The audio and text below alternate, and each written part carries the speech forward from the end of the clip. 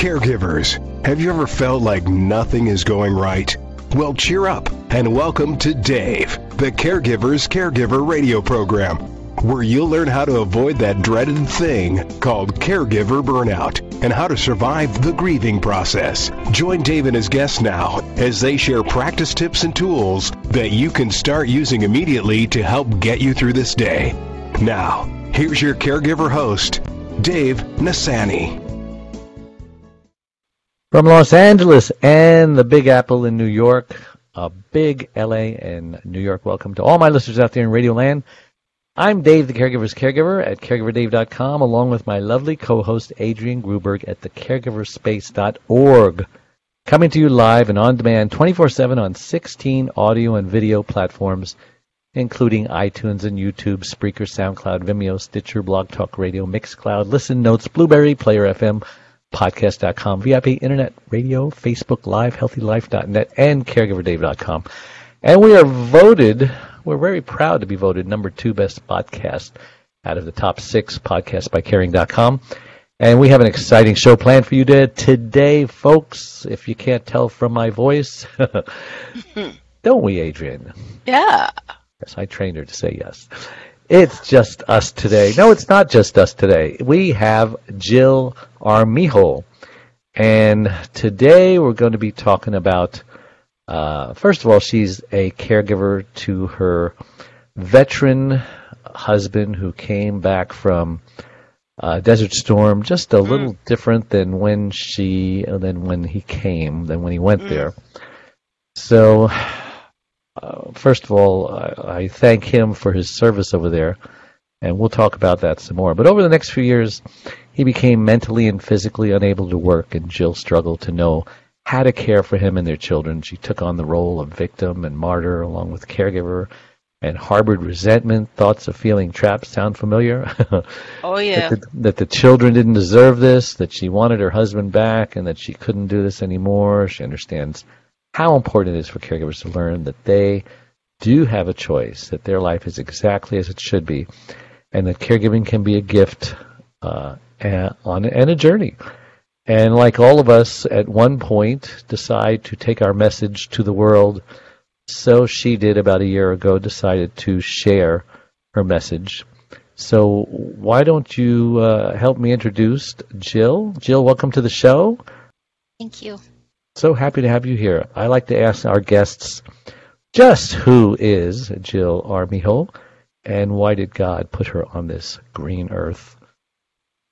Jill is someone who is so glad to be here, and I haven't always been able to say that. And my life has gone exactly not ever how I planned or told God I wanted it to go.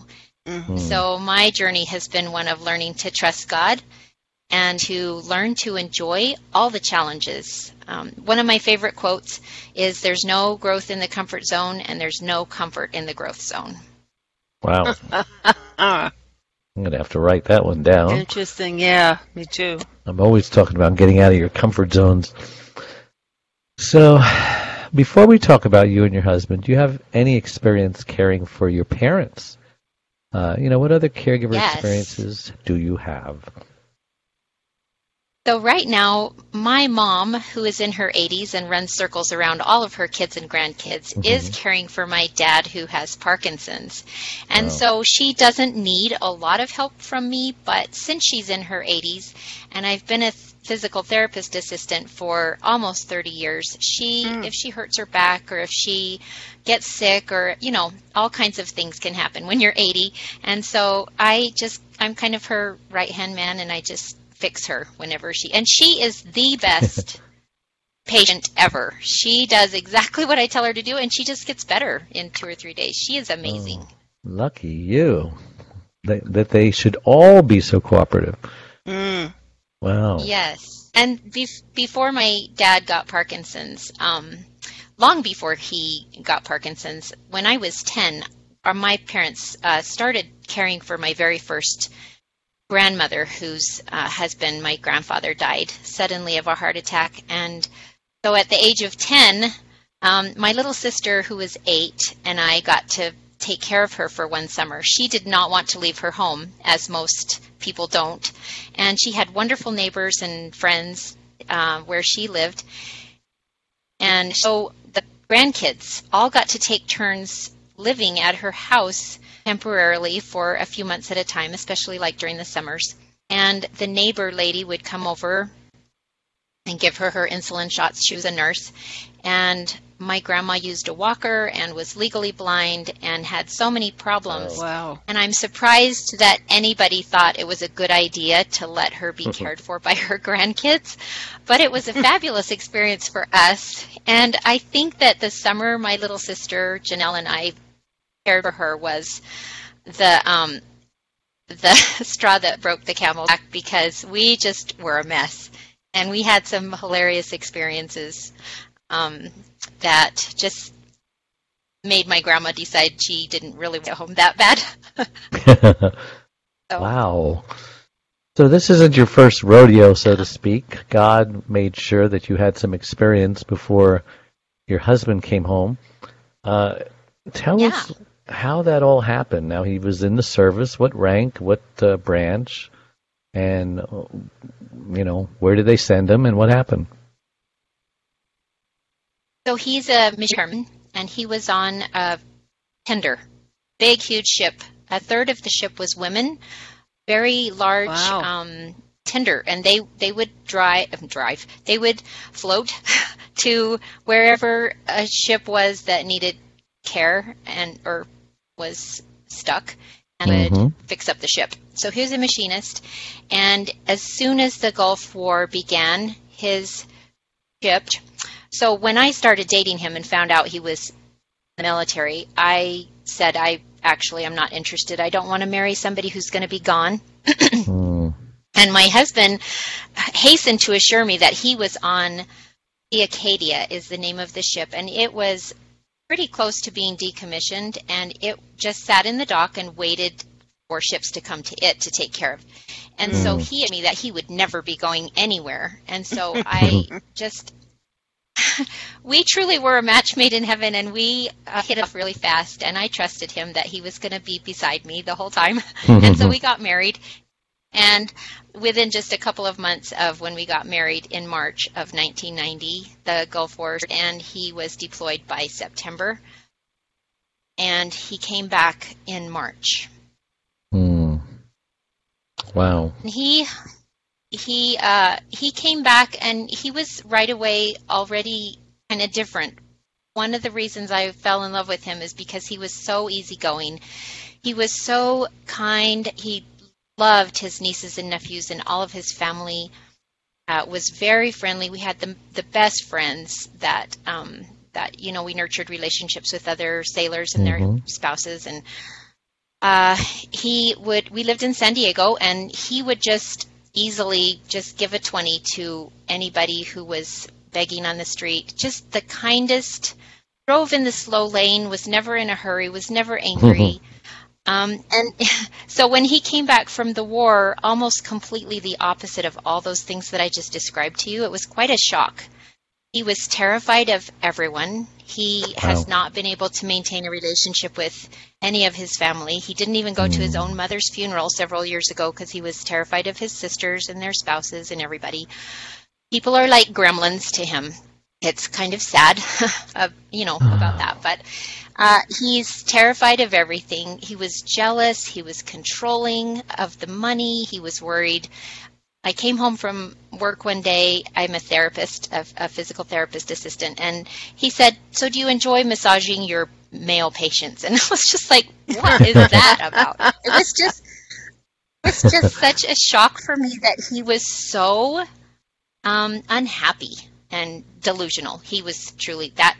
I didn't realize it at first, but he came home developing schizophrenia because of the sarin gas in the Gulf.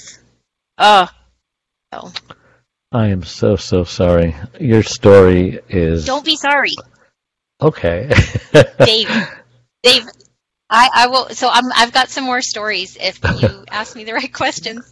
No, we will. We will talk about that. I wanted people to first know before we talk about the caregiver and how they can care for themselves. I want them to hear your story and what you're going through. Okay, I like to start with the worst, and then let's get better from there. Your story is a common one. I've spoken to husbands who've come home from war and battle and have been diagnosed with post-traumatic stress disorder. And each story is worse than the last one, it seems. And some of the things that some of these spouses put up with, suicide attempts, divorce, just leaving the house, having a gun, that if you wake them up too abruptly, you can have a gun pointed at your head. Just terrible, terrible things. I'm kind of think you went through some or much of that, yes or no? Oh yes, I found the bullets that he had whittled down so that they would be pointier, so that they wouldn't make the big mess. Ooh, how thoughtful of him. I know. He's a good guy. He's a sweetheart. So we've had a lot of scary times and a lot of times that we didn't either one of us know what to do with. Both of us have been on the verge of suicide for different reasons and the same reasons. So how many years have you been going through this? Since 1991 was when he came home from Operation Desert Storm. And at that time, he wasn't as bad as he is now. Although he's better now than he was just a few years ago because of my journey becoming a life coach. He and I have just learned so much about how to care for ourselves and how to not expect the other person to meet our needs, and how to be happy, and even when we're not happy, to just snuggle up to the sad and just realize this is the time that we're going to be sad, and to just let life happen and be so grateful for everything. Both of you have come to that understanding? Yes, I did this first. That's huge. Yeah, it is huge, and my coach told me that the best way to share this with your friends and family is just to go through the changes yourself and just learn everything you can and just be the whole new you that you want to be. And that's all it took. And then he wondered why, and he started asking questions. And so he listens to some group coaching calls with me sometimes, and we've had personal relationship coaching, and that was really powerful. And he has improved. It's amazing. Oh, so good, because when I heard you say that he's getting worse, I says, oh no, but then you said he's getting better, actually, so that's good news. Yeah, so he originally got worse and worse from 1990 until about 1996. That was when he really started losing it emotionally and ended up in the hospital and all of that stuff. So what changed? What made him get better? This health coaching, the life coaching that we went through. So you both went together? Yeah, me first, and then he just kind of, I changed myself, and that made all the difference. I say different things to myself now. In the beginning, I used to say all kinds of things like, I'm just always walking on eggshells. He doesn't deserve this. My kids don't deserve this. I can't do this anymore. Those were thoughts that were just constantly running through my head. And when I learned the things that I understand now, I can say totally different things in my head that really make sense, and I understand them. You can say platitudes and affirmations all day long, but if your brain doesn't believe it, it's not going to help you. But my brain has learned to suggest to myself and offer myself thoughts like, my life is going exactly as it should. And this is actually kind of fun a lot of times. My husband is an amazing guy. He's really funny. He loves his children. He adores me. He has a lot of good qualities, and everybody's a package deal, and he has his good qualities and he has his weaknesses just like the rest of us. And I've just learned to take more notice of those. Our brains are really conditioned to noticing danger, and to, like, one thing that I used to do was just plan to be miserable. And so I would just be miserable in advance of something that he might find to be delusional Sure. about and cause us misery. So I was going around being pretty miserable, and I just don't have to do that anymore. So, Well, good for you. So how do you explain that people who have a choice to caregiver or not, what about people who don't have any other family or they don't have money to hire help? What kind of hope do you have for them?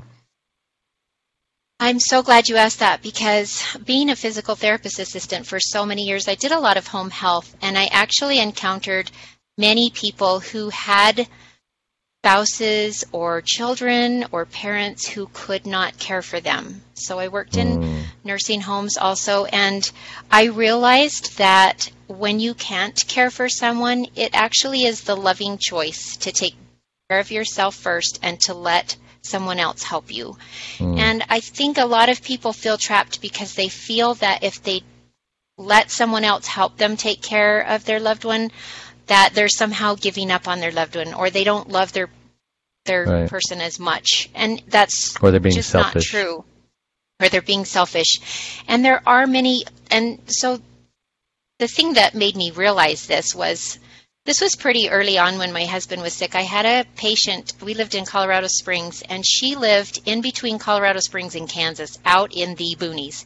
And she had MS, and her husband had realized that he could not take care of her. And so he moved to a plot of land on some acreage just across the highway, but several miles away from her.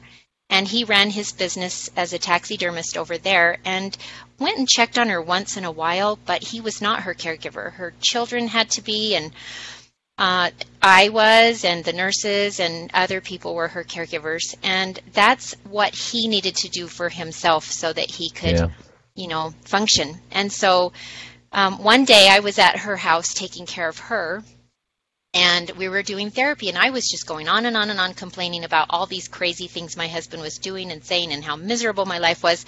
And she looked at me and she said, "Jill, grow up." And it was a bit of a slap in the face, but I've had other patients say that to me when I've complained. And Wow. It's an amazing thing when someone is courageous enough to just tell you, this is how I'm experiencing my stuff, and you need to just get a grip on your life and realize that your life is not over. Your life is beautiful. She pointed out to me that I have 3 beautiful boys and all of this stuff, and I was like, man, you are so right. What is the matter with me? And it helped me a lot. Yeah, you stopped being a victim. Victim Exactly. mentality. Yes. And all of the whining and complaining that goes along with that. Just doesn't ever help. Yeah. Doesn't do a darn thing. What are some other pitfalls that you experienced that made it hard for you to care for yourself? Because caregivers just can't seem to get around to learning how to care for themselves. It's easier said than done, I think.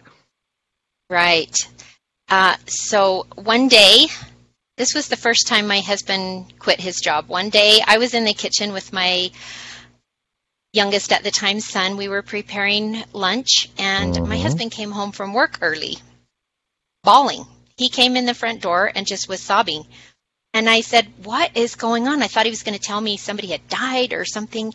And he said, "I cannot go back to work. The guys have been talking behind my back. The boss took me for a drive to see the new facility they're opening up. And then he went another way back to work, telling me that he had some things to take care of and he'd see me later. So my boss must be planning to fire me."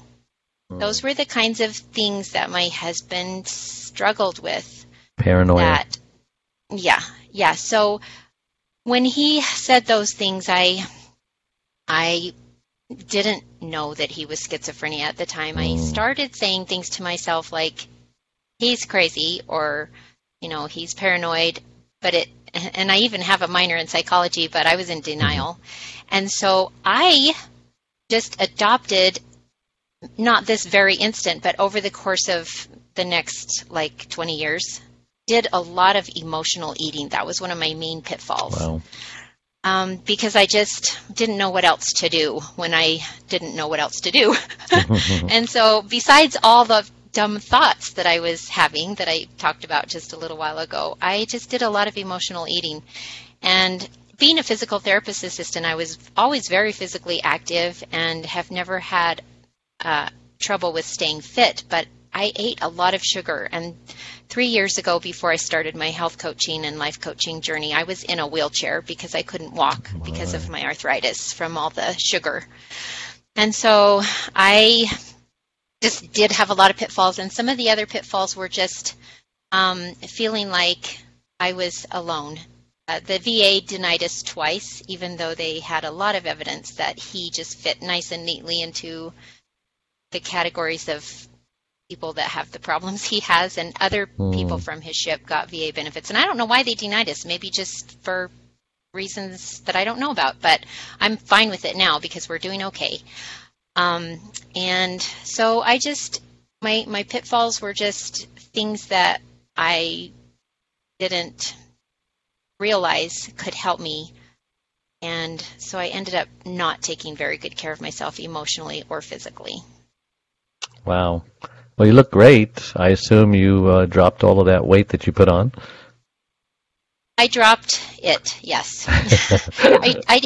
I hadn't put on a ton of weight because, like I said, I was really physically active, but all the sugar just really brought on my arthritis. And I did have to drop about 25 pounds.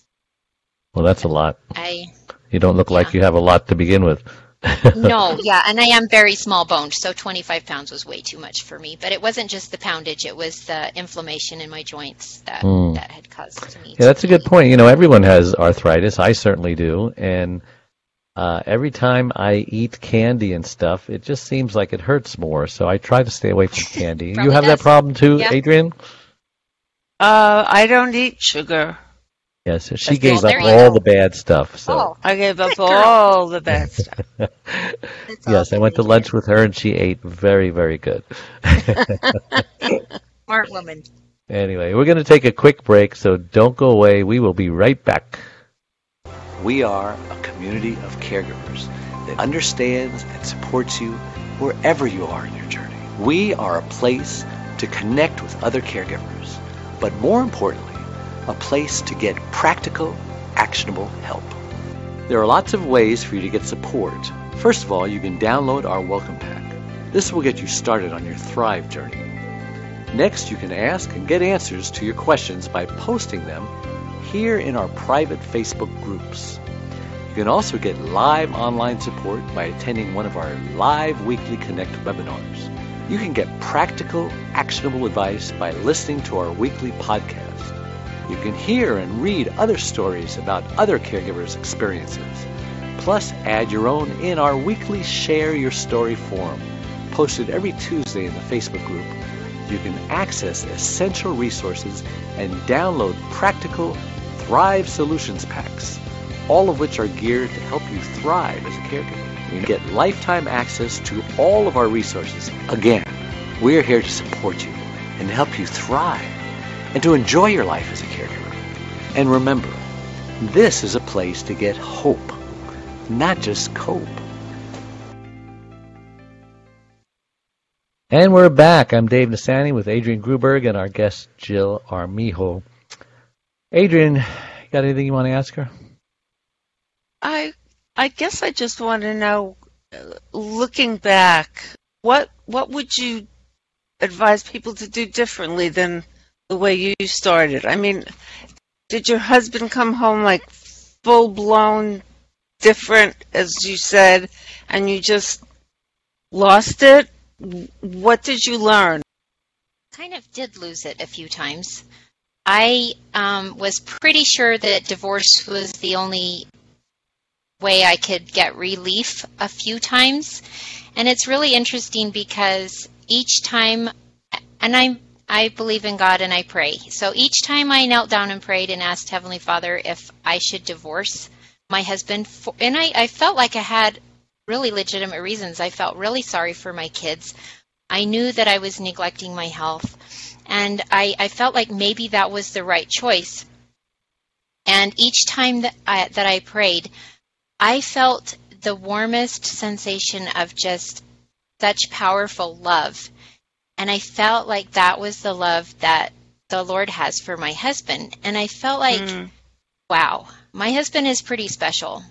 and it gave me the answer that I needed. I felt like the answer was no. That's not the answer. And it's been made evident over the last 20 years that for sure that wasn't the answer. And I'm so glad that I didn't divorce my husband.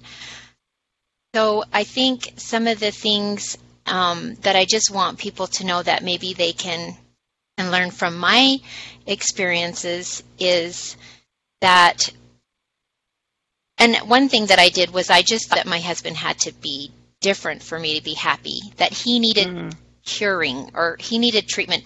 And we did take him for treatment. So the VA turned us down in the medical field.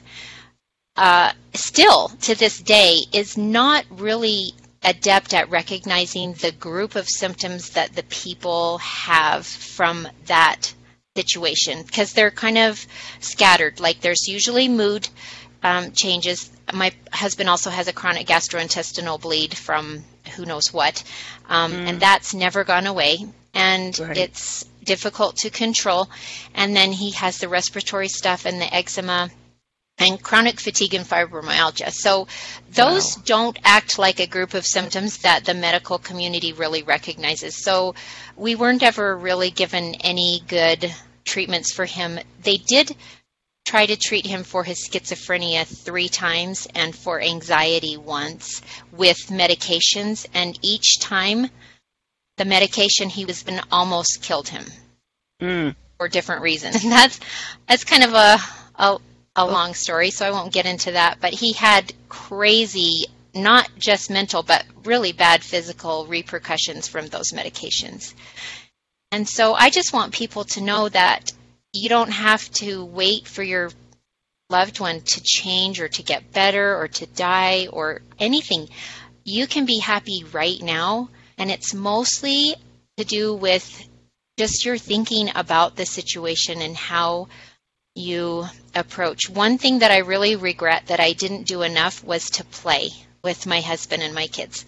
I have lots of memories of me doing the chores and being resentful as my husband just made the kids die laughing on the couch as they read stories, or they just watched TV, or they played games. My husband was the all-time quarterback because he couldn't really run. He could barely stand up a lot of the times, and so he would just stand in the middle of the backyard or the playground and throw the football, and the kids would run and run and run, and they'd sleep really good.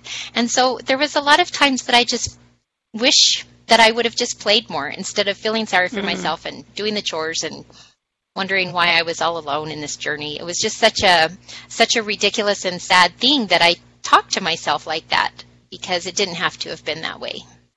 You really have a good handle on mindset. I mean, I think a good part of self-care is getting your head in the right place to then be able to follow up and take care of yourself in other ways. I agree. When your husband first came home, was he okay with the boys, or was there a period of adjustment there too?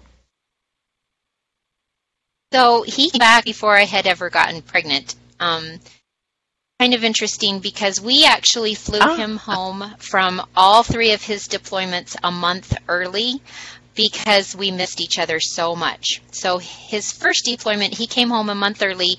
By the time his ship ported, the day that it ported in San Diego was the day I had my doctor's appointment because something's wrong with my stomach and I was pregnant. And so I had the pregnancy test, and I went to the desk and I told the lady that I was pregnant, and this was in California, in San Diego. So of course they asked me if I wanted to abort it, and I was really offended. I said, no, I don't want to abort my baby. And then she said, and tell me said, about are it. So you I sure? had to give the name, rank, and serial number. They wanted to know my husband's stuff and his ship and where he was and all this stuff. And so I was giving her all the information, and she looked up at me and she said, isn't that ship just docking today? After I was a month pregnant. And I said, those mailmen, and she was just scandalized. So she had scandalized me by asking me if I wanted to abort. So I scandalized her right back, and I just thought that was pretty funny.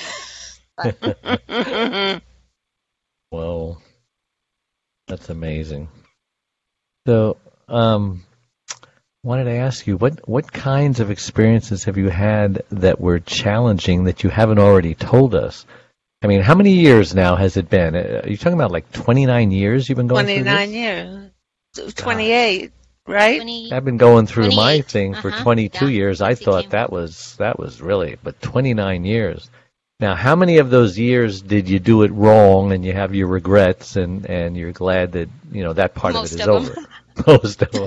Yeah, Wow. most of them. So in continuing with Adrian's question about the kids, I did a lot most of those years of thinking that the kids didn't deserve this, that somehow their life was not good for them, or it was too bad that they had a dad that was disabled, a mom that was always gone to work, because most of the time I had a couple of jobs. I usually had a full-time job, and then I did home health on the side to make ends meet. And so we had a lot of challenges. Like one day I came home from work and my husband was standing at the living room window peeking through the slats of the blinds, and our across the street neighbors had a couple of little kids. They were out in the front yard doing some flower gardening, and their two little kids, who were probably 2 and 3 or 4 at the time, were throwing dirt clods and rocks at each other. And when I came in the house, my husband said, "We have got to go to Lowe's right now and get some barbed wire fence, the yard, because those kids are going to throw rocks at the house." And so one of my biggest pitfalls and one of the challenges, things that I did wrong for most of the years, was that I tried to reason with him. Can't reason with someone who's panicking, who's mentally ill, who's delusional. It doesn't work.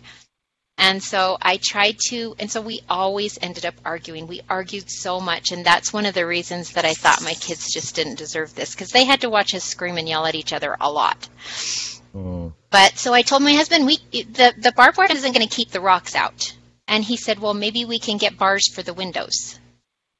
And I said, "That's not going to keep the rocks out." And so I refused to go to Lowe's with him. If I would have just gone to Lowe's with him and talked about it, and maybe just, kind of slowly move, maybe we would look at the different options for the barbed wire fence, and I could have said, I wonder if these would keep rocks out. I don't know what I could have done back then. Yeah. I never, if someone who is hallucinating a giraffe in the room, you're supposed to say, what color are its spots? You're not supposed to say there's not a giraffe in the room, because they see a giraffe. Right. Their brain is telling them there's a giraffe there. No matter what you say, there's a giraffe there. So that was my main fault all of these years, is always trying to talk sense into my husband. He has a lot of attraction similar to dementia. Things like... Yeah, he has a lot of attraction to things like conspiracy theories and aliens and all kinds of stuff like that, and loves to talk about it. And so I've learned to just talk to him about it and listen and just, enjoy things that he's learned, even if I'm not quite in alignment with where it's going or whatever. So how old are the boys now?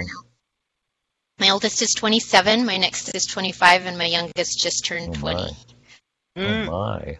So, and their entire lives have been so much better than their mother at negotiating their dad's stuff, because they grew up with him like that.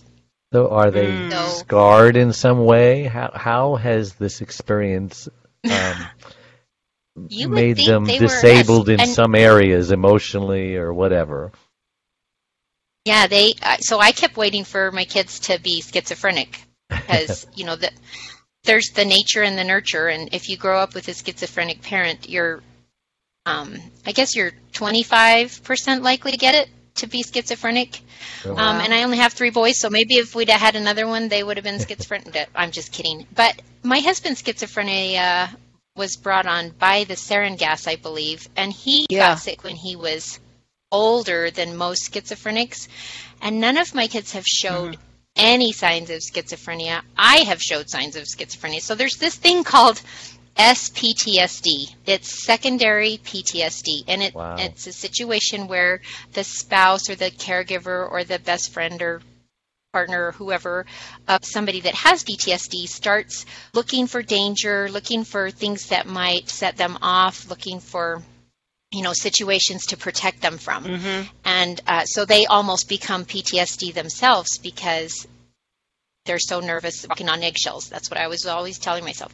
So I was kind of schizophrenic, and my kids are fine, but I was always like, I lied to my husband. I hid money from him. I told my kids, don't tell your blah, blah, because he was so upset with money. He always thought we were going to lose our house. He always thought, that, if I tried to sign up the kids for t-ball or violin lessons or whatever, he would always say, we don't have enough money. And then the next minute he would say, what their uniforms are going to look like, or, so it was a roller coaster. But I was the one who was the most affected by just trying to resist his situation. And if I would have just embraced it and just, I don't know, I wasn't very good at it. But my kids are amazing. They're all very responsible, happy adults. Thank God for that. Very Thank good God. kids. I'm so proud of them and love them so much. I know there are a lot of caregivers on my site where in the aftercare giving group, there are a lot of people who are suffering from PTSD. The caregivers themselves? The caregivers themselves.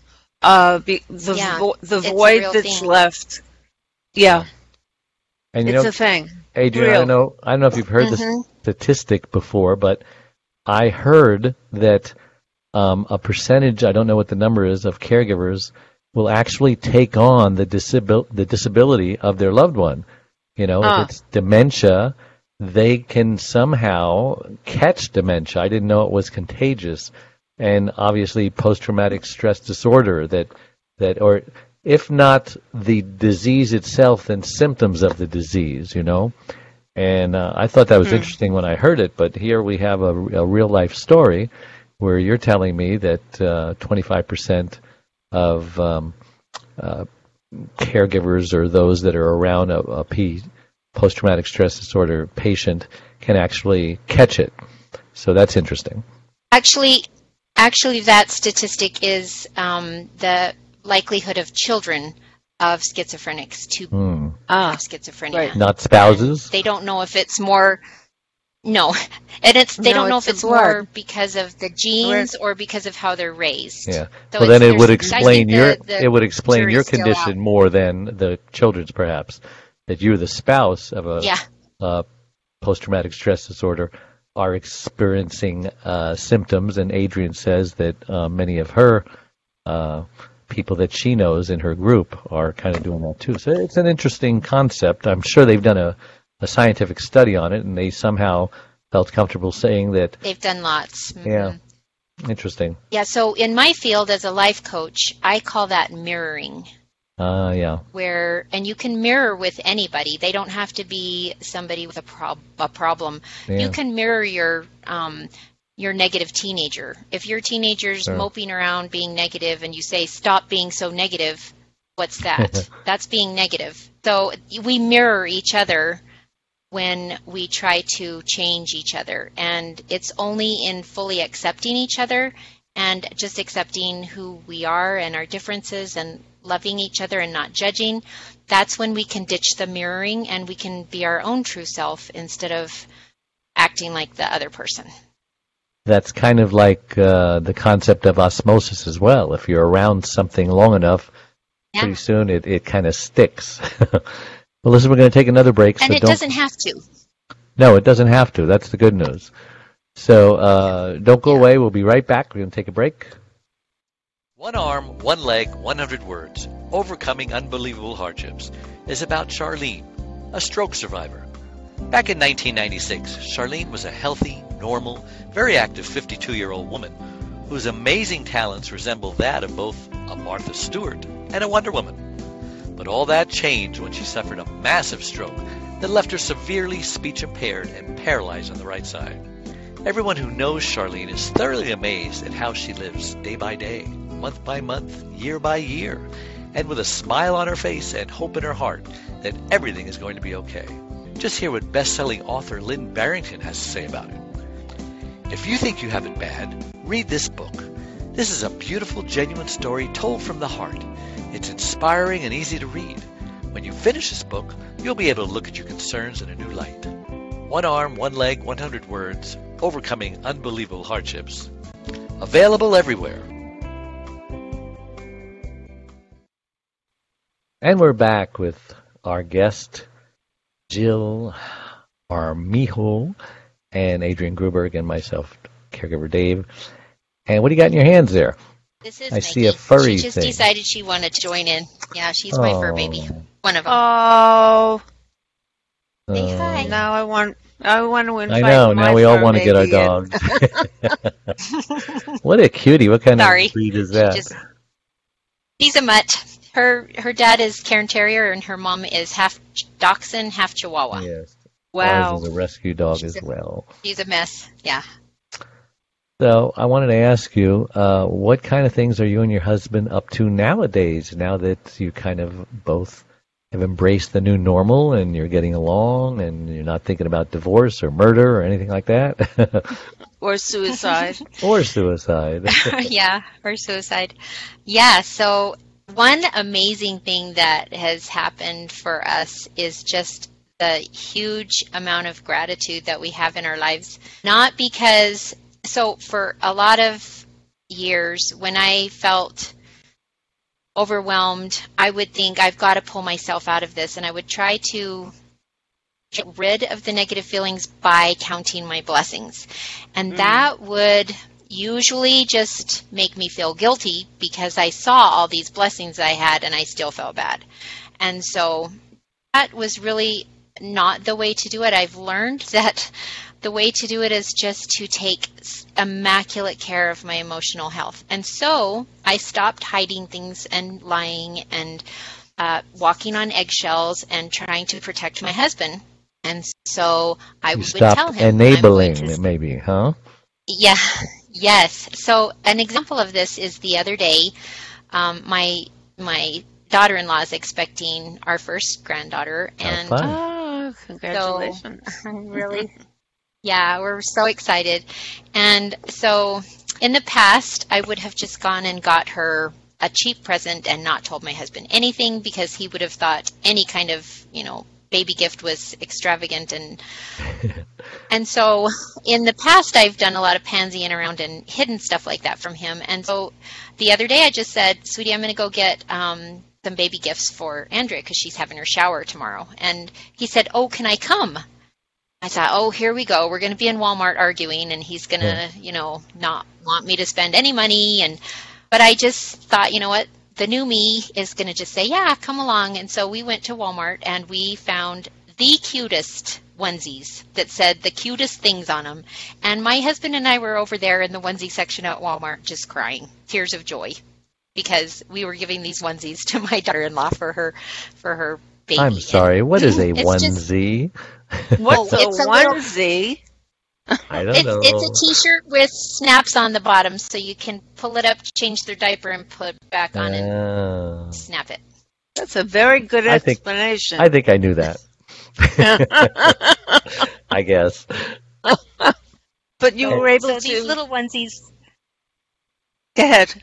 Sorry, these little onesies said cute little things like, "My finger is tiny, but I've got my daddy wrapped all around it." And take me to grandma's. Take me to grandma's and let the spoiling begin. And sorry, guys, my dad says I can't date till I'm 30. And just cute little things like that. We were just cracking up and crying. We're so excited. That was a good decision. And what I was going to say, you were able, with this new mindset, to actually share something with him that you would have kept from him. Mm-hmm. It's such a wonderful change. Yes. It's freeing. It's so wonderful. Oh, liberating. That's kind of that's our new normal. Yeah. That is so cool. How long ago did he start to do the coaching? I mean, just within the past few months. Oh, remarkable. The other question that I had was, what impact did your son's leaving home have on the relationship? Did it make it better? That is such a good question.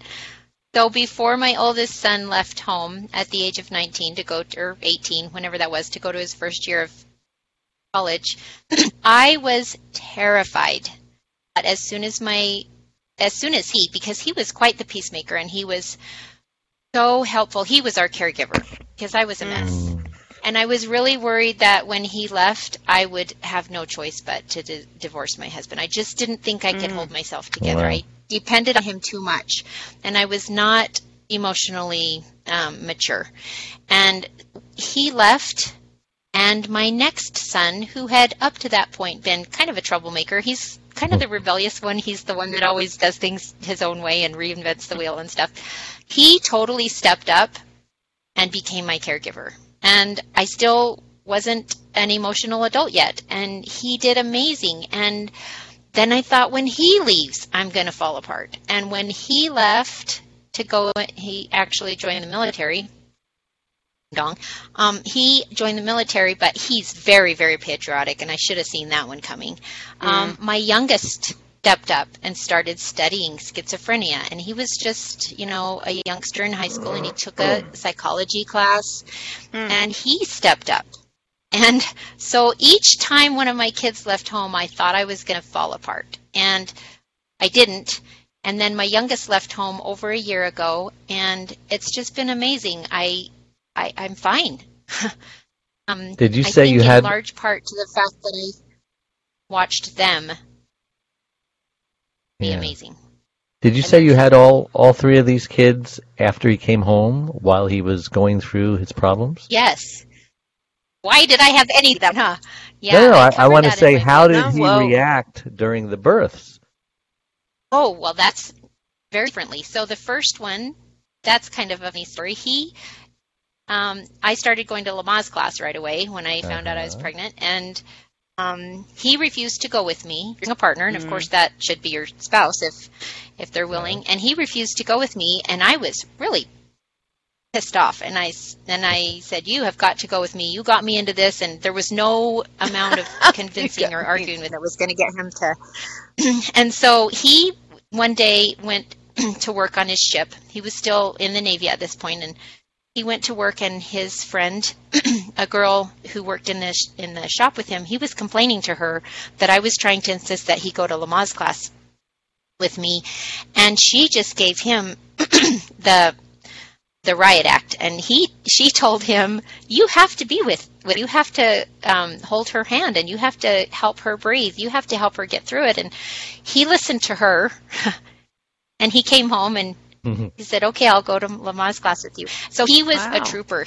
My labor was 22 hours, and he did not leave my side except to go to the bathroom. The nurses brought him Dr. Peppers to help him stay awake, and he was amazing. Yeah, and then my next son, he was out at sea. Before they listen to their loved ones. Oh, it's just how guys are.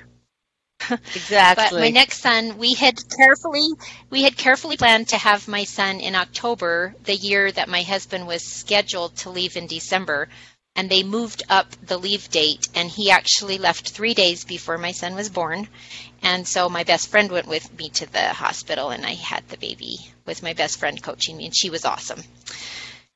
So then my youngest son, he was out of the Navy by then, and really, really sick by then. He had gone through the lowest of his lowest part with the bleeding and the mental stuff, and he really struggled to be in the hospital with me because of all the people. But he remembered what a gift it was for him to be there at the birth of our first son, and how sad he was that he couldn't be there for our second son. So he made the ultimate sacrifice, and he was there. And he was in bed sick for 2 or 3 weeks after that because of all the stuff that he suffered being in the hospital with me for our third baby. So he is truly, truly an amazing and strong and wonderful guy. Sounds like a great guy. Yeah. Be very proud of him. Lucky. Yeah. Blessed. So let's talk about what you do today with caregivers. You have this ministry. I don't know what you would call it, but you're helping caregivers probably not make the same mistakes you made. So tell us about that. Are you planning on writing a book? Do you have a website? Are you going to start a radio show? What's in the works to help caregivers? So I'm new at it, but I started last year in 2018, and I started as a health coach because of the amazing transformation I had gone through from being in a wheelchair to being uber healthy. Mm-hmm. And that's what I wanted to share with people. In the process of setting up my business and all the struggles that are inherent with that, I found a life coach who helped me to negotiate all of that. I found her last February, so I've been life coached by her since then, mostly in a group setting, but I've had a few personal sessions with her, and that has just transformed my life with my husband. So that's what I want to do for other caregivers. She is not a caregiver coach. She's a coach of mothers with young children who are setting up side gigs. And that's how I found her. She helped me with my business stuff, but she is so much more than just a business coach. And so then I decided that I wanted to focus on caregivers and do the life coaching aspect that deals mostly with the emotional health of caregivers. That's what I'm focusing on. And I have had some really, really fun clients. I, of course, am not as busy as I want to be yet, but it is so amazing to see just a 20 or 30-minute coaching session to just see all the wheels turning and I can think this way and that feeling because of my thought about that. It's not because of my circumstance. And just to see the transformations that people can go through so quickly and feel so much happy in their life has been such a gift. I'm just really, really excited. And so I started writing my book last June, and I'm almost finished. And my book is called Home of the Unknown. Home of the Unknown. Excuse me. I have that same problem. I can't remember the name of my book. Home of the Unknown Soldiers. Yeah, how coming back became the other ultimate sacrifice. And so it's kind of about how hard it is, and it is a sacrifice, but it's so worth it. And I'm going to have a coaching, a little course that goes along with my book to help people take each chapter of the pitfalls that I did and the things they've learned and apply it to their own situation with whoever they're caring for so that they can be happier and negotiate times and not try to resist, because that just causes layering of emotions and more problems. So that's my mission. Are you going to direct your coaching at Wives of Vets? I am ambivalent about that. I would like to have that be my little special, beautiful niche, because I really resonate with that.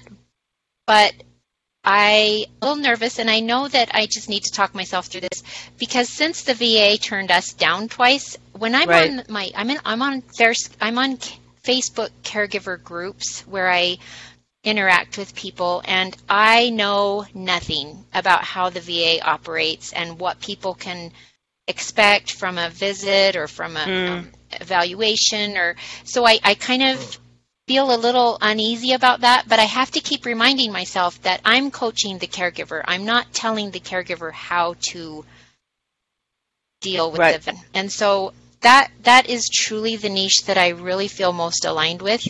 However, at this point, I feel like there's so many people that are caring for parents or even adult children who need me, and I don't want to miss them. But it is recommended that you really niche down and get really focused on a certain group. So because your message is good for caregivers and non-caregivers alike, as well as obviously the post-traumatic stress syndrome and veterans and all that stuff. It's a message that is wide in its breadth, yes, but narrow as well. What were you going to say, Adrian? And when I became a life coach in 1998, I envisioned coaching people who had parents that were aging and walking them through it.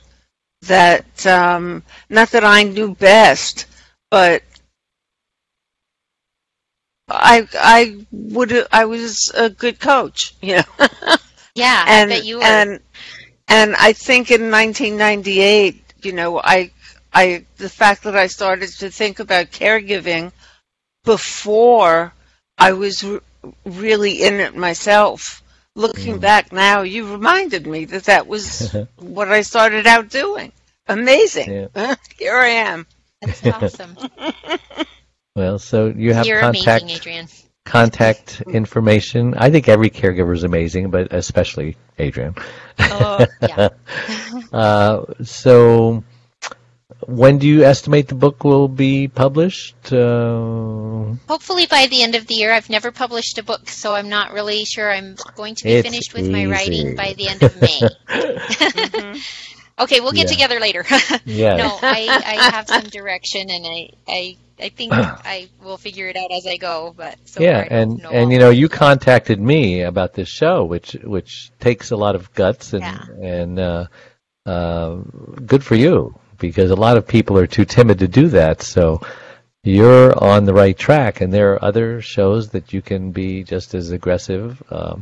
Other publications, I can happy to give you a list of who you can send similar letters to or emails, and start talking about it even before it's done, you know, because you don't just market a book when it's published, you market it way before it's published. It's not aggressive, it's assertive. That's what I meant to say. Thank you. I just want to help all the people. Aggressive is a negative word. I was searching. Sometimes I can't find my word. They sound alike. Yes. Thank you, Adrian. What would I do without Adrian? They do. I'm spit, she's polished. So how do you get a hold of you if we want to be a customer of your life coaching, or we want to make sure we're on the list of the pre-purchase list of your book, or if we want to know if you have a website or want to be on your mailing list, all of the above, I don't know. So I'm hoping that you have show notes. Do you do that?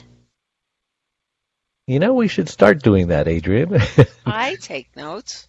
No, she means that when we publish the show, a lot of places will actually have notes on, you know, the contact information. Things that you can link to, so they don't have to write it down themselves. Yeah. So the first way you can get a hold of me is you're welcome to email me directly, and that is Jill Dawn Armijo.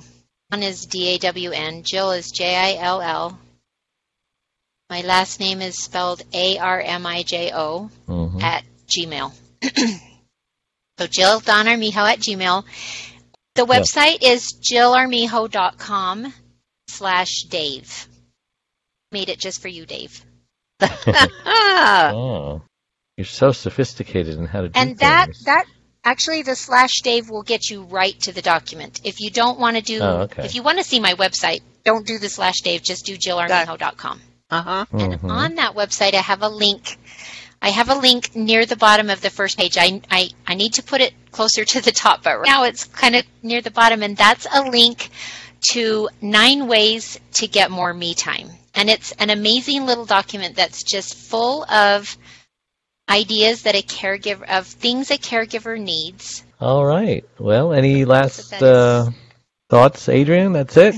I just think that you'll be a really, really good coach. Yep. And that you're doing a great job. I'm having fun. Love it. It's important to have fun. Okay. Well, thank you. And I do just put in a plug for my Facebook group. Just go to my Facebook page, I guess. And it's just Facebook, Jill.Armijo.56. Very good. Well, thank you. And everybody, we appreciate you tuning in. And we will be back next week, same time, same channel.